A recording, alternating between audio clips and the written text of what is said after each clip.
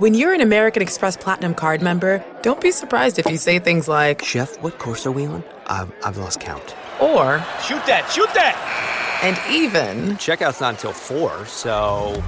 Because the American Express Platinum Card offers access to exclusive reservations at renowned restaurants, elevated experiences at live events, and 4 p.m. late checkout at fine hotels and resorts booked through Amex Travel. See how to elevate your experiences at americanexpress.com/withAmex. Don't live life without it. Terms apply. An epic matchup between your two favorite teams, and you're at the game getting the most from what it means to be here with American Express. You breeze through the card member entrance, stop by the lounge.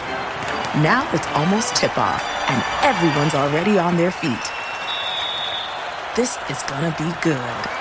See how to elevate your live sports experience at americanexpress.com/withAmex. Don't live life without it. Eligible American Express card required. Benefits vary by card and by venue. Terms apply.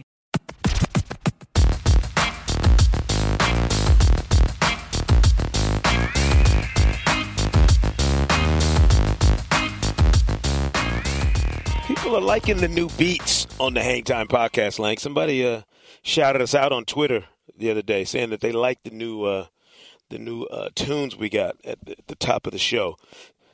Sekou Smith from the Hang Time blog, not from NBA.com. We're going to keep shouting out the Hang Time blog and the All Ball blog until we get over their demise. R.I.P. My main man, Lang Whitaker in New York. Oh, what's up? Doing his thing. Sleeping last night in Philly when Russell Westbrook gets the double shotgun barrels from a fan.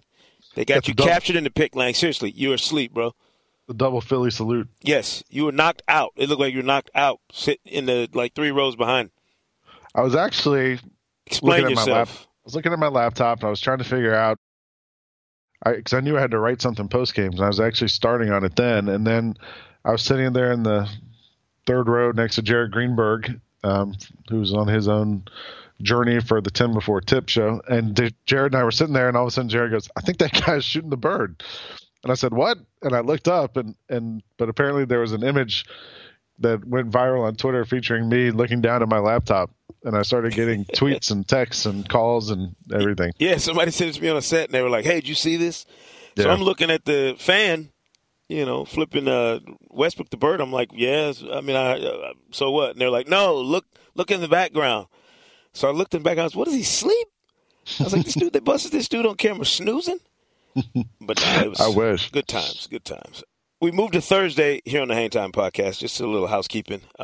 This gives us an opportunity to catch Lang in the act of dozing off at basketball games on Wednesday night, since there's so much Wednesday night action in the league. And it'll also give us a chance to kind of talk about the Thursday night matchups, the marquee matchups on TNT and the other games in the weekend. So We're burying the lead, though. Yeah, well, you think? Everybody watched Tuesday night, the real open of this NBA season. It's great to have NBA basketball back if you're anybody but the Warriors, who got stroked. I mean, they got smoked the other night. That was unbelievable. Unbelievable. I kept trying to turn it to see Dame Lillard go off, Yeah. Against the Jazz. Watch him and Joe Johnson stage their epic duel. You can't kill ISO Joe. He's still there. But, I mean, I kept flicking back to the Warriors game thinking, all right, they'll get this thing trimmed to 8, and it'll be a game in the fourth quarter. They got destroyed. It was brutal. I mean, Kawhi Leonard and LaMarcus Aldridge did their thing, but I thought the real moment when I said this game is officially gone to the dark side, Jonathan Simmons got the ball at the top of the key and waved off everybody, had Kevin Durant in front of him. And he's telling everybody, like, clear out. Like, I got KD on me, clear out. I'm going to get this bucket. And I was like, you know what? That's when the respect level for a team as formidable as the Warriors is officially at rock bottom. And this is on opening night. I still felt like throughout the second half, even the lead was around 10, 15, something like that. And I just kept waiting for Golden State to make one of those runs, and they didn't have it in them. And I'm stunned.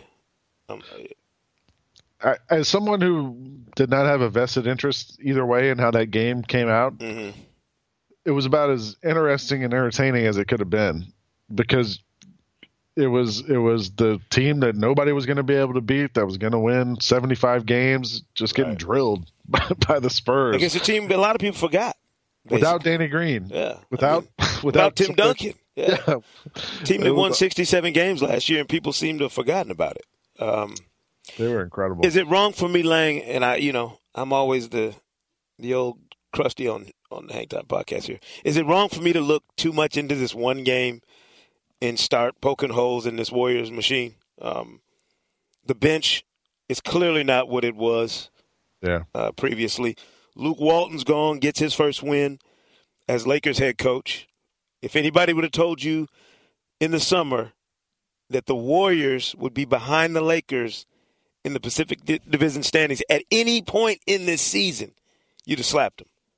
I told you clearly everything for the Warriors started going downhill when Steve Kerr came back from his injuries last year. And I was joking when I said that. But, I know.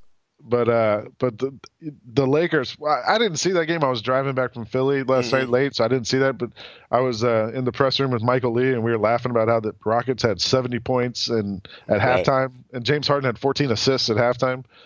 And then I got back in the car and drove back, and then I saw the Lakers won that game. So I didn't see it. I don't know how that happened.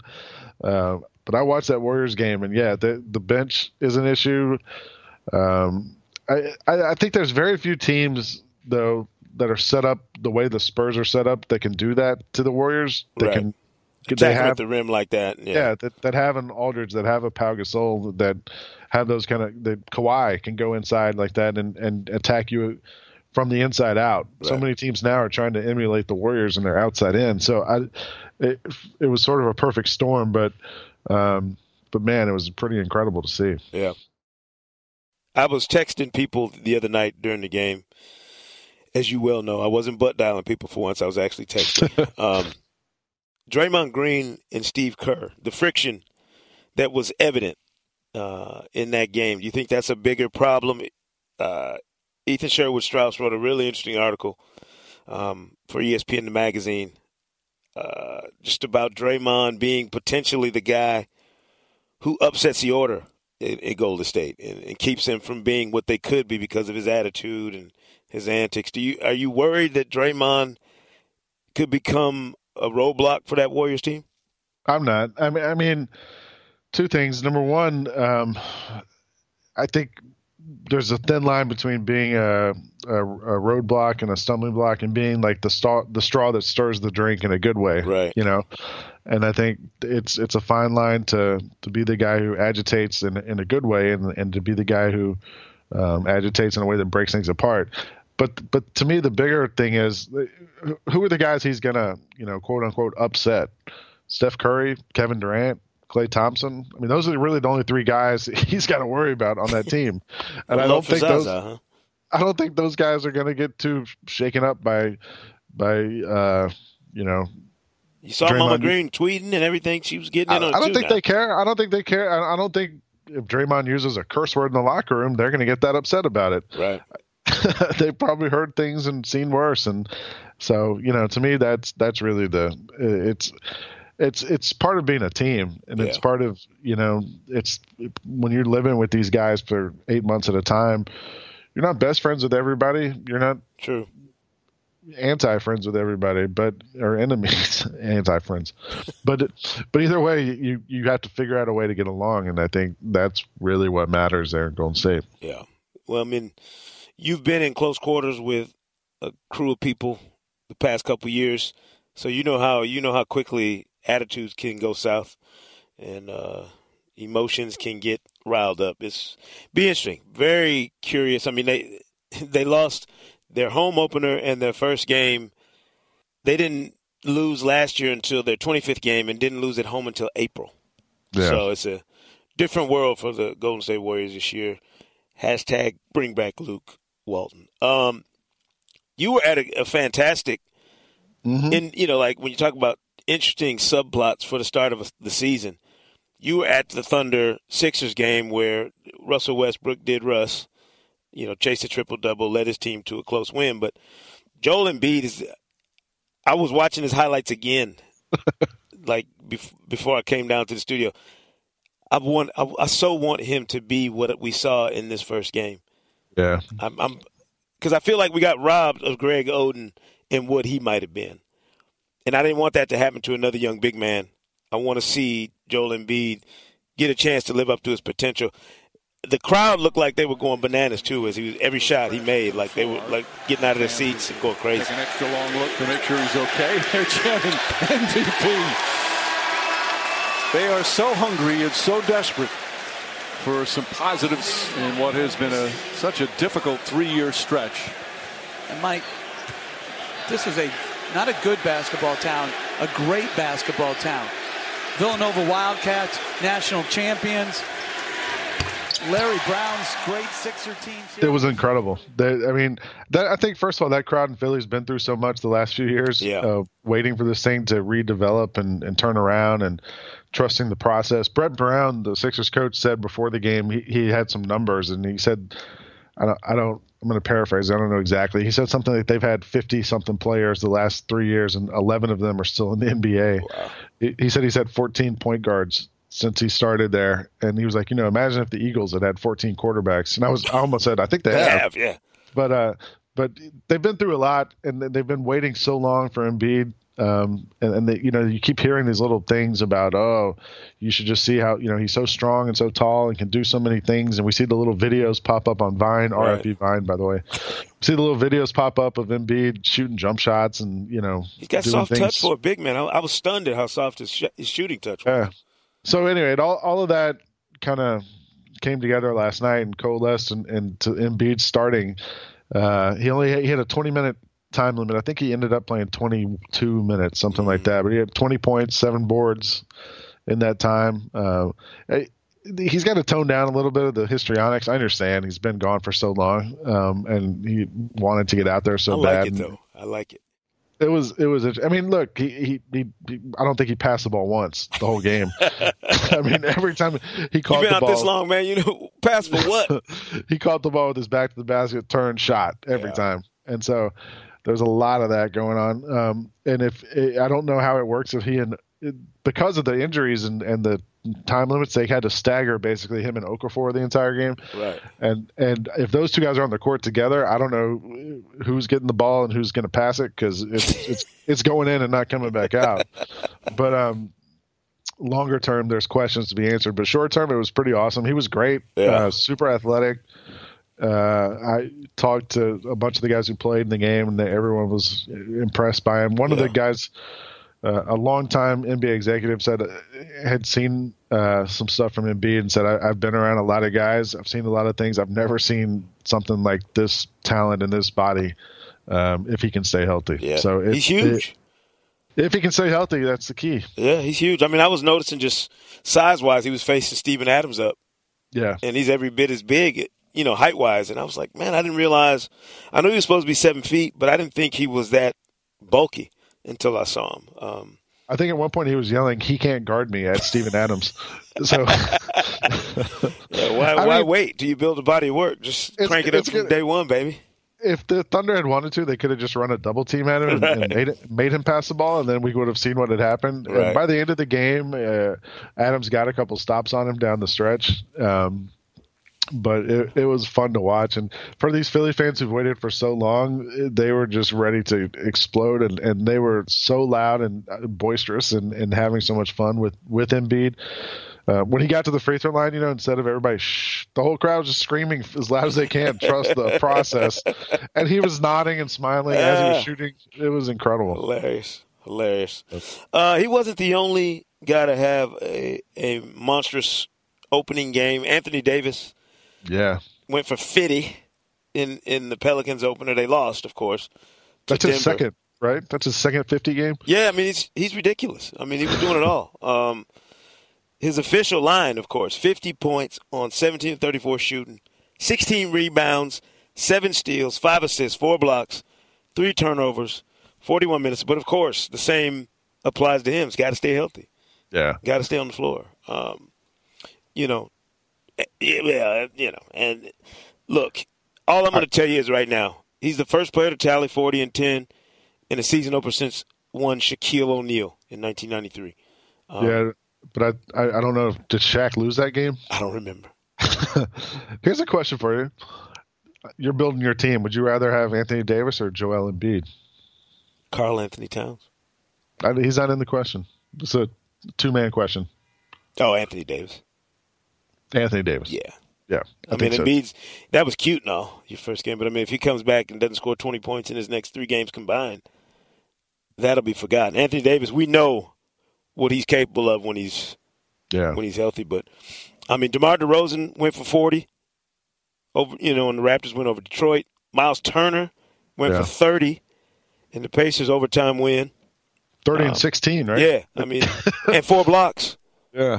Your boy James Harden, of course, got his buckets, even though they lost to the Lakers.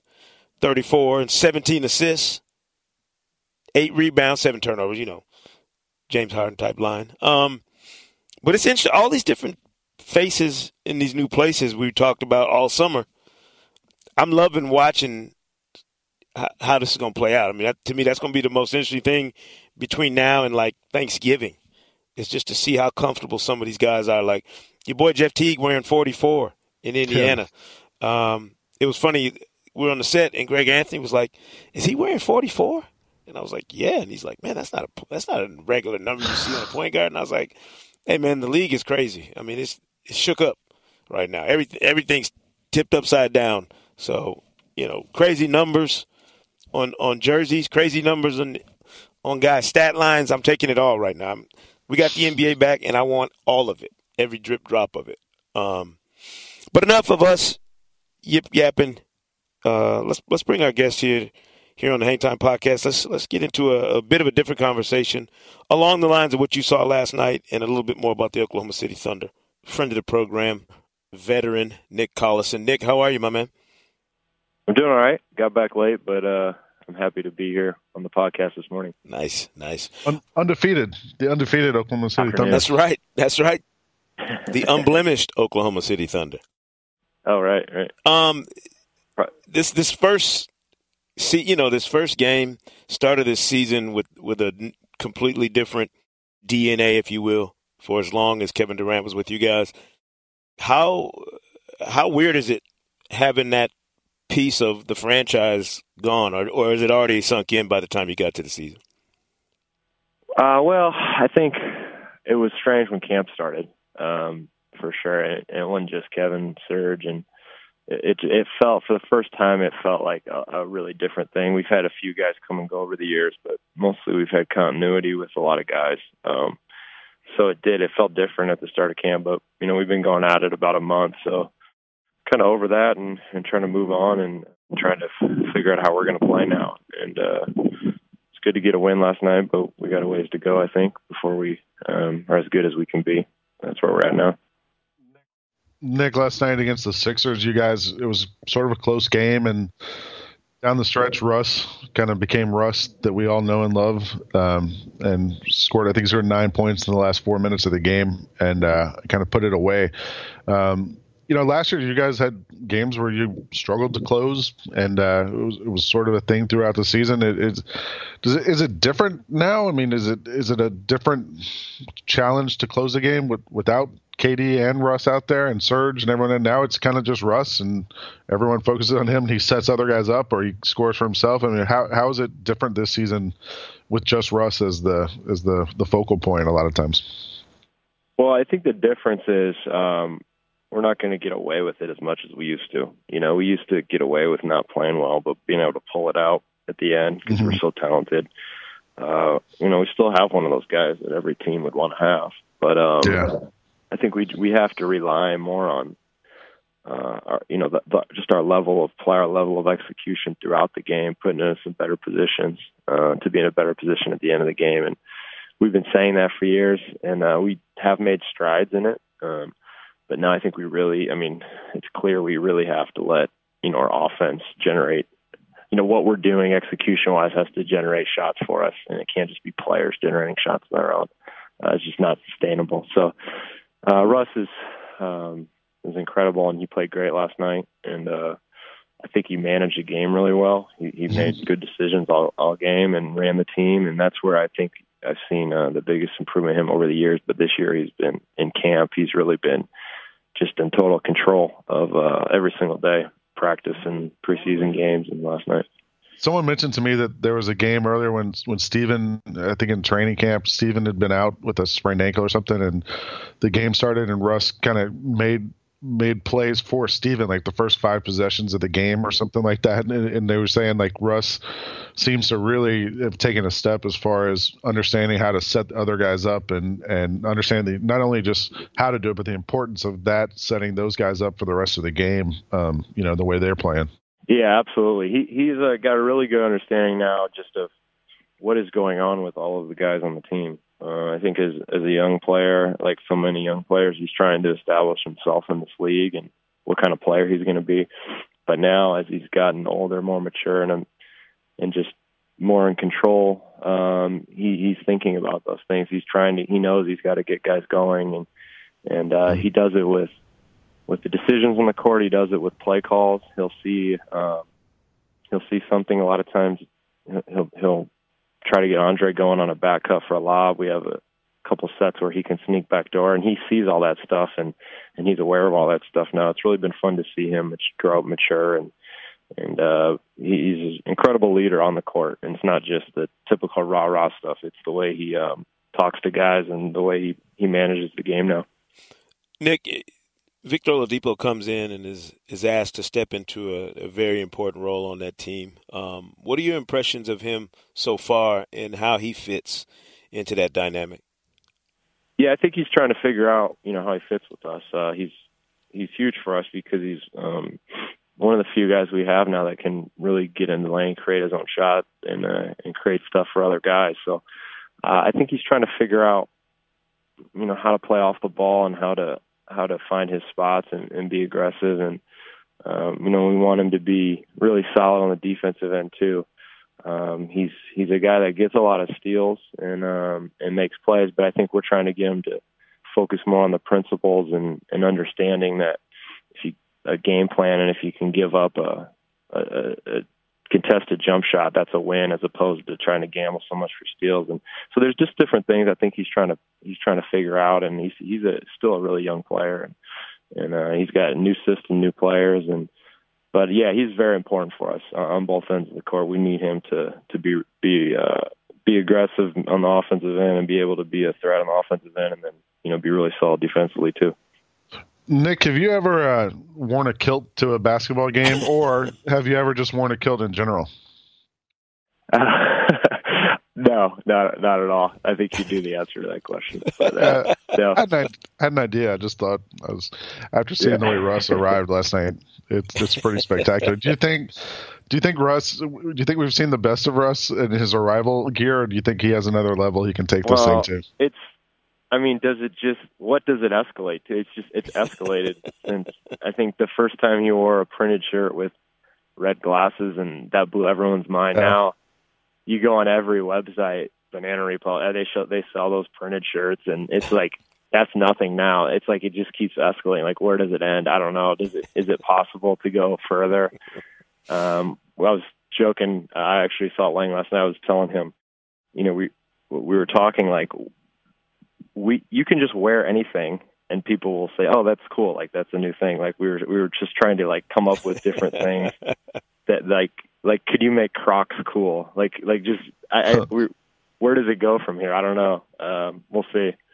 I'm hoping we get I told Nick I was hoping we get an Andre 3000 blonde wig for one of these games. That would be the ultimate. Like, there's no ceiling. Like, yeah, I don't think there's a ceiling. I think people just feel like, oh, of course. Like the one game he wore like a shredded shirt and like his nipple was exposed. Like, there's no ceiling to this. Like, it's just, I don't know where it goes from here. I mean, at the end of the day, as long as he keeps putting up triple doubles, like what are you going to say?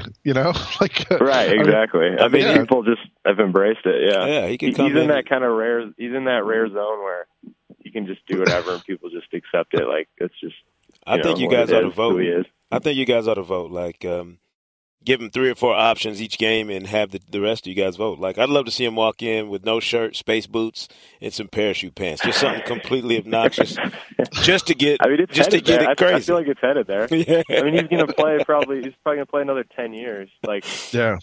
I don't see him one day just wearing like normal clothes again. Maybe that'll be crazy if he just shows up in like a sweater and like some bad jeans. Yeah, that'd be sweet.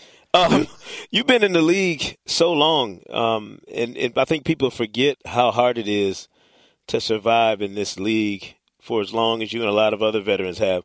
What's the one thing you can tell a young guy about perseverance and staying power in this league now at your age and at this stage of your career? Well, a lot of times what I try to tell young guys is, when you're growing up, high school, college, like you want to build towards playing in the NBA, but it always feels like the coaches are making you do things. Like your high school coach is making you do this, your college coach is making you run, making you do all these things. You got to lift weights. But it always has been an investment in your career, but I think especially in the NBA, what you need to realize is you're investing in your own career every day. So it's like whatever you do, like today for your career, like you can get a return from it. You can get, whatever that is. It's getting into the rotation. It's playing better, more minutes, more consistency. Whatever it is, it's going to build. It's all you can get paid back by building. Your career day by day, and that's what I always try to tell guys. It's about just doing the work every single day and being engaged every day, and finding a way to be effective and help the team, because that's ultimately what's going to keep you on the court and make coaches want to play you, make teams want to keep you, make teams want to sign you. That's really what it is. I think is finding a way to invest in every day, doing the work, and then also figuring out ways to be effective on the court. And it's hard because it's a lot of the roles when you get to NBA, a lot of guys are playing different roles than they've ever played before. They're doing different things. Maybe they never really defended very well, but you're forced to really, you can't get in the game and then not be able to defend because the coach will take you out, because there's very few guys that are good enough offensively that can be a negative on defense and stay in the game. There's a couple guys on each team, but everybody else, you have to be really solid. So there's a lot of different ways to affect the game. And that's what I always try to just pass on is just, it's more about the day to day, and that's how you build consistency and build a career. I feel like you build a career, day by day. We were when we were about to call you, Nick, I gave the engineer in there your cell phone number, and Saker said, "How often has Nick changed his cell phone number?" And I was like, "I think he's had the same number the entire time." Like, I think so. I think I got it my rookie year in Seattle. So many guys. That's got to be a record. That's got to be an NBA record. So many dudes change their number every month. So. Yeah. I don't know. I've avoided that one stalker or whoever that guys have always ran into that they've had to, or that media guy that won't leave them, whatever it is. I've somehow avoided that. So I've never felt the need to change it. You've had that same email address for a long time too, right? And it has your uniform number in it. Well, I have one from high school. I just heard somebody talking about this on Twitter, like the embarrassing email addresses from high school. Mine's just my high school jersey number, which is corny, but it's not as embarrassing as a lot. That's not the one I use now, but I still have it. So that's what I send all the likely junk mail things. Like, if there's a certain thing where you have to put an email down, but you don't want to get, bombarded with junk mail. That's the one I use for that, though. Nice. No, I know guys who have changed numbers like 4 times within the off season. Like, you call their number, they're like, "Hey, give me a call on my cell." You call it, it's like, "This number is no longer in service." Like, what? Oh, my teammates, like a lot of times I'll text a teammate and know that it's probably not going to go through. So, like, there's usually like one person in the organization that they have to have updated. So I always check with her. There's a woman that helps with a lot of stuff. So I always know she's got the updated numbers, but everybody else, or half the ones I have probably don't work anymore. There was a story recently. A friend of ours, Mark Spears from The Undefeated, wrote about white American players in the NBA and the fact that there's really a dearth of white American NBA players, guys who have battled their way up the ranks and made it to the league. And the story itself was interesting, but I was reading the comments of Doug McDermott, and he was talking about you and Rafe LaFrentz and Kirk Heinrich and all these guys from Iowa. White American players from Iowa who made it to or are in the NBA. And I'm just trying to figure out, that's supposed to be an Indiana thing, the basketball, Hoosiers. Right. What's up with Iowa and all these white American basketball players? There's nothing else to do there. Yeah, I don't know. There's other ones too. There's like Fred Hoiberg and Ryan Bowen. We have some black NBA players too. Harrison Barnes, Ricky Davis is from Iowa. Mm-hmm. It's a pretty good basketball state. I think it's a similar field to Indiana. Like you said, there's not a lot to do. And we've had some talented guys and some decent AAU programs that were just kind of getting started when I was in school, but now they have more teams, so kids are playing more. But yeah, Iowa's had some good players, and I think we're proud of it. We're being a smaller state. I don't know what the numbers are per capita, but I mean we got a lot of NBA players compared to most small states, sparsely populated states like that. Yeah. So yeah, it's been fun to see the guys. Kyle, myself, and Kirk were all in the same class in Iowa, and we're all. Well, Kirk isn't signed. I don't know if he's going to play this year, but to be able to have the long careers we've had is pretty cool. Yeah, it's amazing. It's pretty amazing when you think about it, just the sheer numbers. Yeah, and Doug is going to be great, and Harrison, they're going to have long careers, so we'll have a few for a long time. So hopefully we can get some more younger guys in. Absolutely. Nick Collison from the Oklahoma City Thunder joining us here on the Hang Time Podcast. Before we let you go, I'm hoping these questions dwindle as the season goes on, but so much is made, about the relationship you and Kevin and Russell had, and it sounds like Kevin and Russ have not communicated a whole lot since Kevin decided to leave. How much contact have you had, if at all, with KD, just as a friend, not about anything to do with the move or anything? I haven't talked to him much. He sent me a nice text when he made his decision to leave, and just texted me recently for my birthday. And we were good friends. All of us were close. I wouldn't necessarily text him a lot in the summers. Maybe a couple times, but I think we'll all be okay. It's just it's a tough thing, and it's we spent a lot of time together, and everybody was disappointed. Around here we understand he's got the right to do that. We were disappointed. It's something I think will evolve over time, but he's gonna do great there, and we're gonna do well here, and life goes on, I guess, and that's kind of the way I look at it. It was tough to get over the summer, but when we got into camp, it's a new thing, and we got good guys here, and we're on to something else, and he's moving on to something else too. So life goes on, I guess, is really all I can say about it. Yeah.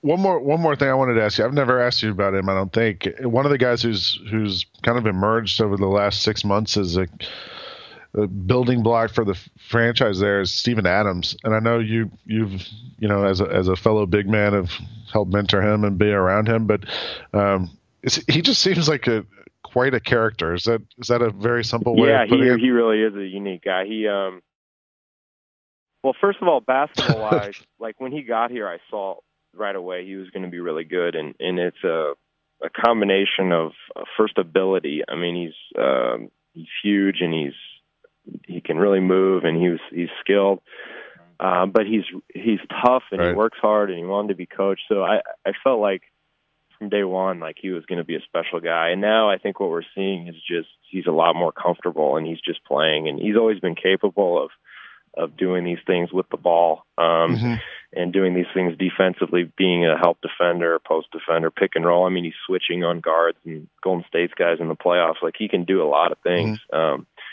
He's just finally building confidence and getting comfortable. He's only 23 years old, so he's only played 1 year of college basketball, and he's a monster.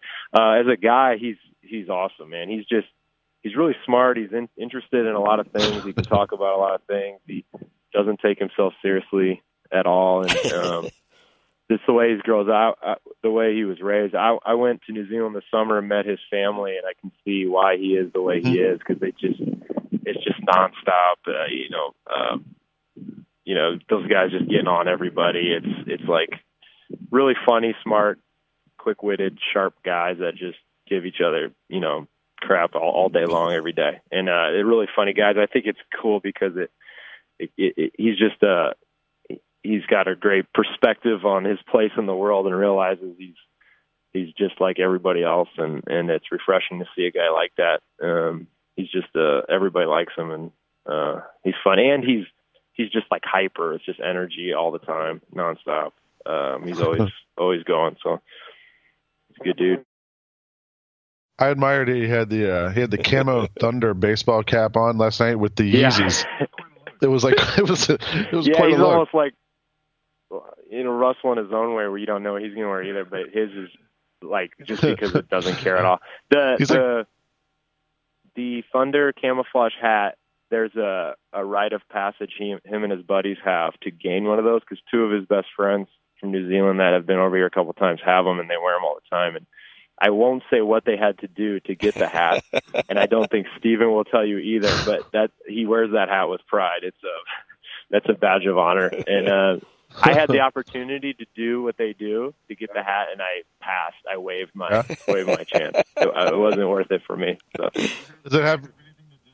Does it have anything to do? I'm not gonna give any clues. It's probably never gonna come to light. I'm probably already said too much because the opposite one's got even about it. But that's it. But this is gonna become an internet mystery now. Let's actually move on. I don't want to push this anymore. I'd be afraid of pissing off Steven Adams. Right. Now we got something to dig up anyway. When we get to Oklahoma City. Listen, Nick, make sure you answer that ancient self, that flip phone of yours. Right. When we call you and we're in Oklahoma City, man, make sure you pick up. All right. Will do. All right, but appreciate it, man. All right. Thanks. Yep. Nick Collison, Oklahoma City Thunder, join us here on the Hang Time Podcast. Lang, he's always an interesting conversation. I know you guys are good friends and you talk to him often. But it's refreshing to talk to somebody about the NBA who gives you real straight answers without giving up the goods, obviously, on the rite of passage for the hat. But good dude. He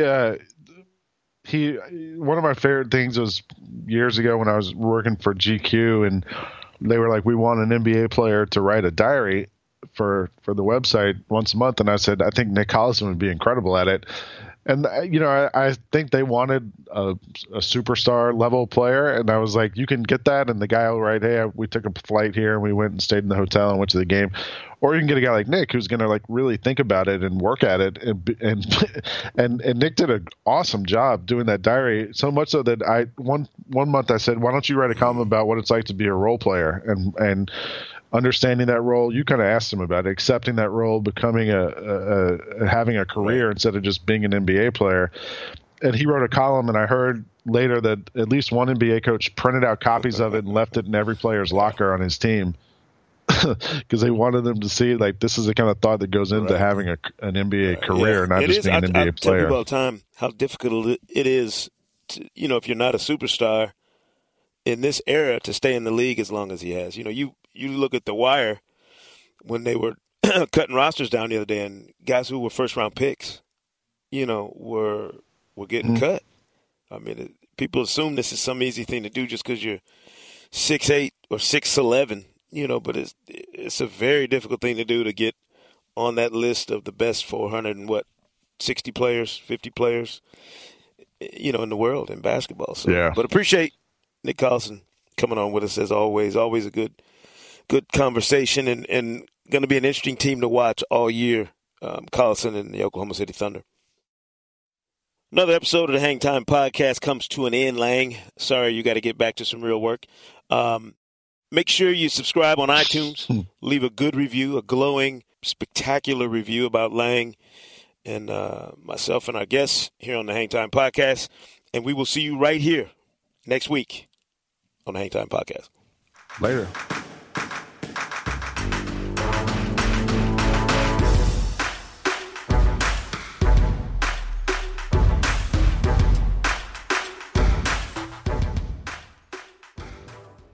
Busy weekends are a breeze with American Express Platinum Card. 8 a.m., wait to board plane in the Centurion Lounge. Much better. 2 p.m., grab seats for the game. 6 p.m., book an exclusive reservation with Resi Global Dining Access. Right this way. Because the American Express Platinum Card offers access to the Centurion Lounge, must-see live events, and exclusive reservations at renowned restaurants. See how to elevate your experiences at americanexpress.com/withAmex. Don't live life without it. Terms apply. You're getting the most out of being at a game with American Express. The card member entrance, the lounge, and now tip-off. See how to elevate your live sports experience at americanexpress.com/withAmex. Don't live life without it. Eligible American Express card required. Benefits vary by card and by venue. Terms apply.